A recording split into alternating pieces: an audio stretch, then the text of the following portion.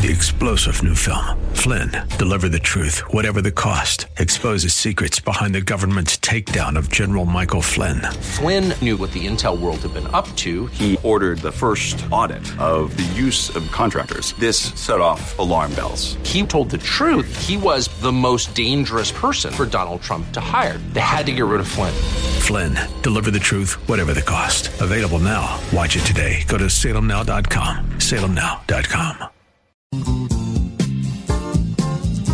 Mike Gallagher. So we found the quote from Paul Vallas. Again, typical Chicago situation. The FOP endorses him, and then the FOP invites DeSantis to come speak. So, of course, now he's between a rock and a hard place. And here's what he said. I wholeheartedly agree with Governor Pritzker that there is simply no place in Chicago for a right-wing extremist like Ron DeSantis. And I'm disappointed in FOP leadership for inviting him to speak.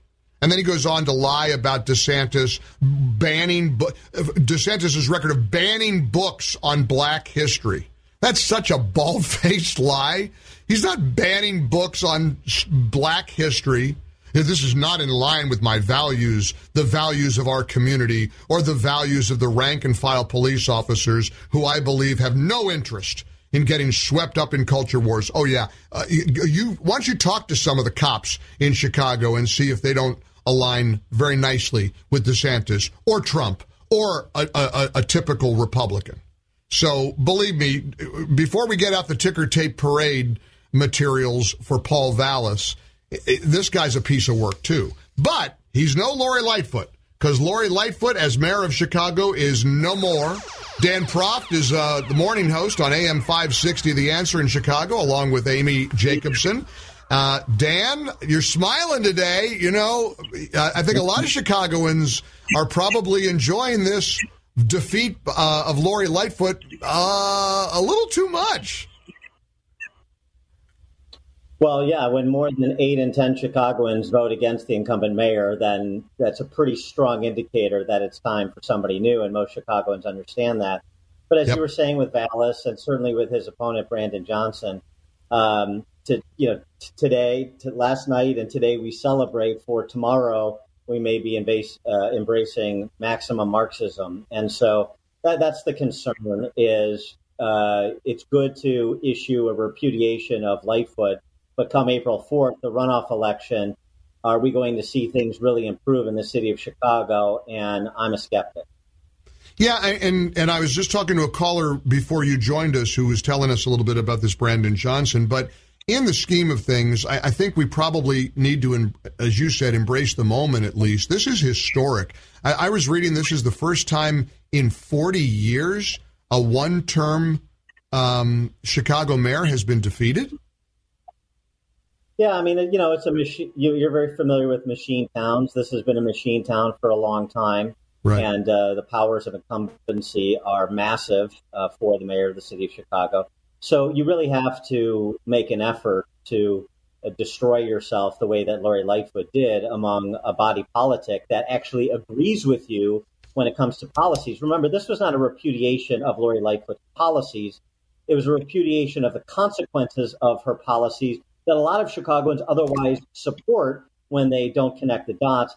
But more than anything, it was a repudiation of her personality. She was just so personally off-putting, so personally disdainful, that people had enough of her. And so they decided to rearrange the deck chairs, but we're still sailing toward the iceberg. What I'm excited about, Dan, is seeing a rejection, even in a blue city like Chicago, of these progressives who believe in this radical criminal justice reform, as they like to call it. And, you look throughout the country, you look at Larry Krasner in Pennsylvania, Alvin Bragg in New York, Kim Foxx in your town. I mean, you've got these progressives who somehow believe that the whole system is racist and rigged, and therefore we're not going to have cash bail. We're not going to sentence people to jail for crimes. And it's not working. I mean, you saw the video of the young black guy who just executed a white homeless guy in St. Louis this week. It was captured on video. This is very real for these cities. People who live in these cities and work in these cities are experiencing just hell on earth. Do you share my optimism that maybe the tide is turning as a result of Lori Lightfoot's stunning defeat? No, I don't. Kim Foxx was reelected 2 years ago in Cook County because of the city of Chicago. The city of Chicago residents and the politicians in this race running for mayor all support the Safety Act in Illinois, which is exactly what you're talking about: no cash bail, decarceration of criminals, anti-prosecution, anti-incarceration of habitual offenders. You had 55% of those who voted yesterday voted for an out and proud Marxist of one candidate or the other. Right. So I think there's a long way to go to be able to say that Chicago residents are really interested in a paradigm shift.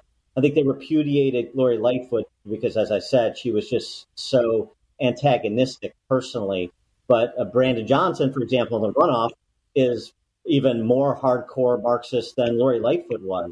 Mm-hmm. And Paul Vallas, as you were just talking about with his comments against DeSantis and other comments he's made, is, put his P hat on and he's pandering because he thinks that's the way to get to the mayor's office. I don't think he's right, but that's what he's doing. So I think what you have in the choices, much like you had with Eric Adams in New York, you have people hoping that Eric Adams is going to be something markedly different. You have people hoping that Paul Vallas is going to be something markedly different.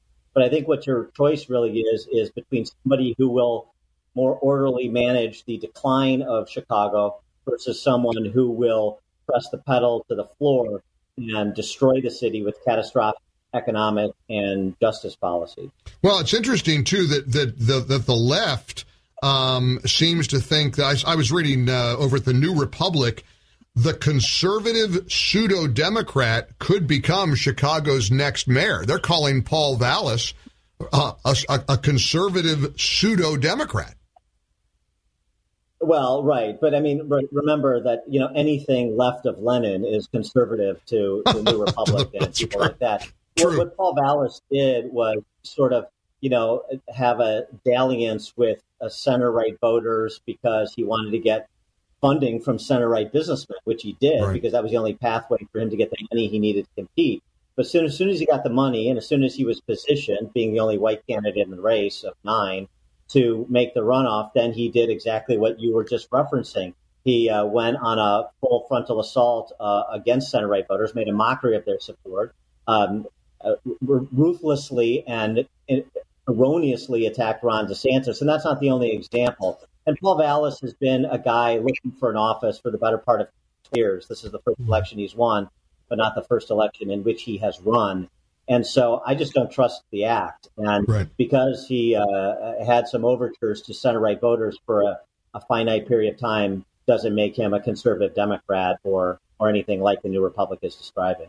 We're visiting with Dan Proft. He's a morning host on AM 560, The Answer in Chicago, our station in Chicago. Proud to be on their team and always love to catch up with you, Dan, when we have a chance. I want you to hear a little bit of Lori Lightfoot's concession speech. She also told a reporter apparently this morning who said, "Were you treated unfairly?" And she said, "Well, of course, I'm a black woman in America."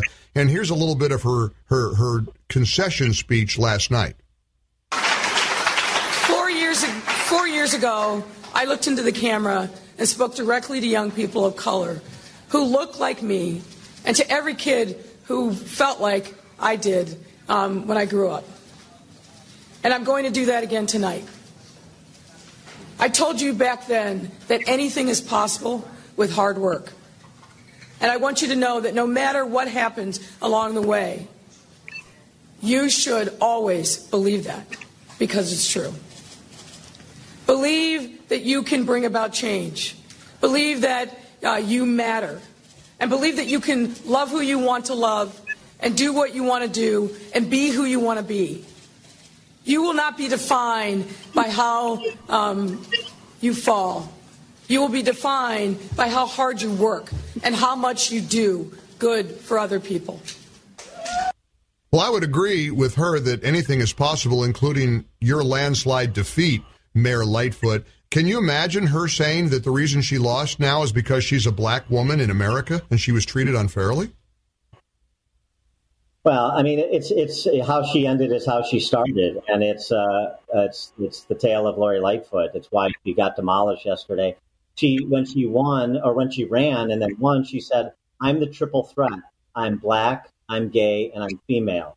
So she didn't identify herself by her hard work and want people to judge her by her hard work. She wanted to be judged by her identity. And so now she's playing the role of the victim, which is just preposterous given the field and given Brandon Johnson. But she's not alone. But she's and SEIU and all the public sector unions that play identity politics the same way she does. So, that sort of charlatanry is why people tired of Lori Lightfoot. I just wonder if we're going to get different varietals of the same race hustle, but from the two prospective mayoral candidates. But that victim grievance is not alone. It's not unique to Lori Lightfoot. This is a strategy. This is a tactic of the left. I mean, again, for crying out loud, we live in a country where a black woman is a heartbeat away from the presidency. Second most powerful person in the government is a black woman. And yet Lori Lightfoot wants to paint a landscape. This is a country that's so grossly unfair to black women. It's like, boy, you try to have your cake and eat it too. I want to be, my qualification for a job is because I'm a black woman. And then if I lose, it's because I'm a black woman. Boy, it kind of convenient to have it both ways. Well, it's a way to eschew accountability. Right. What happened on my watch is not my fault. The fact that Chicago continues to lead the nation in murders and has every year since I've been mayor, that's not my fault. The economic decline of Chicago, the companies leaving Chicago, the residents fleeing Chicago like it's on fire, which it was several times during her tenure, that's not my fault. So it's got to be somebody else's fault. Oh, it's white supremacy, it's the patriarchal society, and so on and so forth. But, I think there's enough people who see through that, or to the extent that she wants to wear that cloak, they're not buying it for her, at least. Well, thank goodness for that. Dan, we always appreciate your insights. Great catching up with you, and, we'll keep live to fight another day. You keep fighting the good fight, my friend. Thanks, Mike. Appreciate your time. Take care. Dan Proft, morning host on AM 560, The Answer in Chicago. 3-star General Michael J. Flynn, head of the Pentagon Intelligence Agency, knew all the government's dirty secrets. He was one of the most respected generals in the military. Flynn knew what the intel world had been up to. He understood its funding. He ordered the first audit of the use of contractors. This set off alarm bells. The explosive new documentary, Flynn, Deliver the Truth, Whatever the Cost, uncovers the facts behind this scandal. Flynn told the truth. He was the most dangerous person for Donald Trump to hire. I find out the worst enemy that I'm going to face in my life is right here in America. They took my assessment and they wanted me to change it. And I was like, I'm not changing it. They had to get rid of Flynn. With in-depth interviews, archival footage, and never-before-seen personal records of the man behind the headlines. I just felt like I was drowning. Flynn, Deliver the Truth, Whatever the Cost. Available now. Watch it today. Go to salemnow.com. salemnow.com.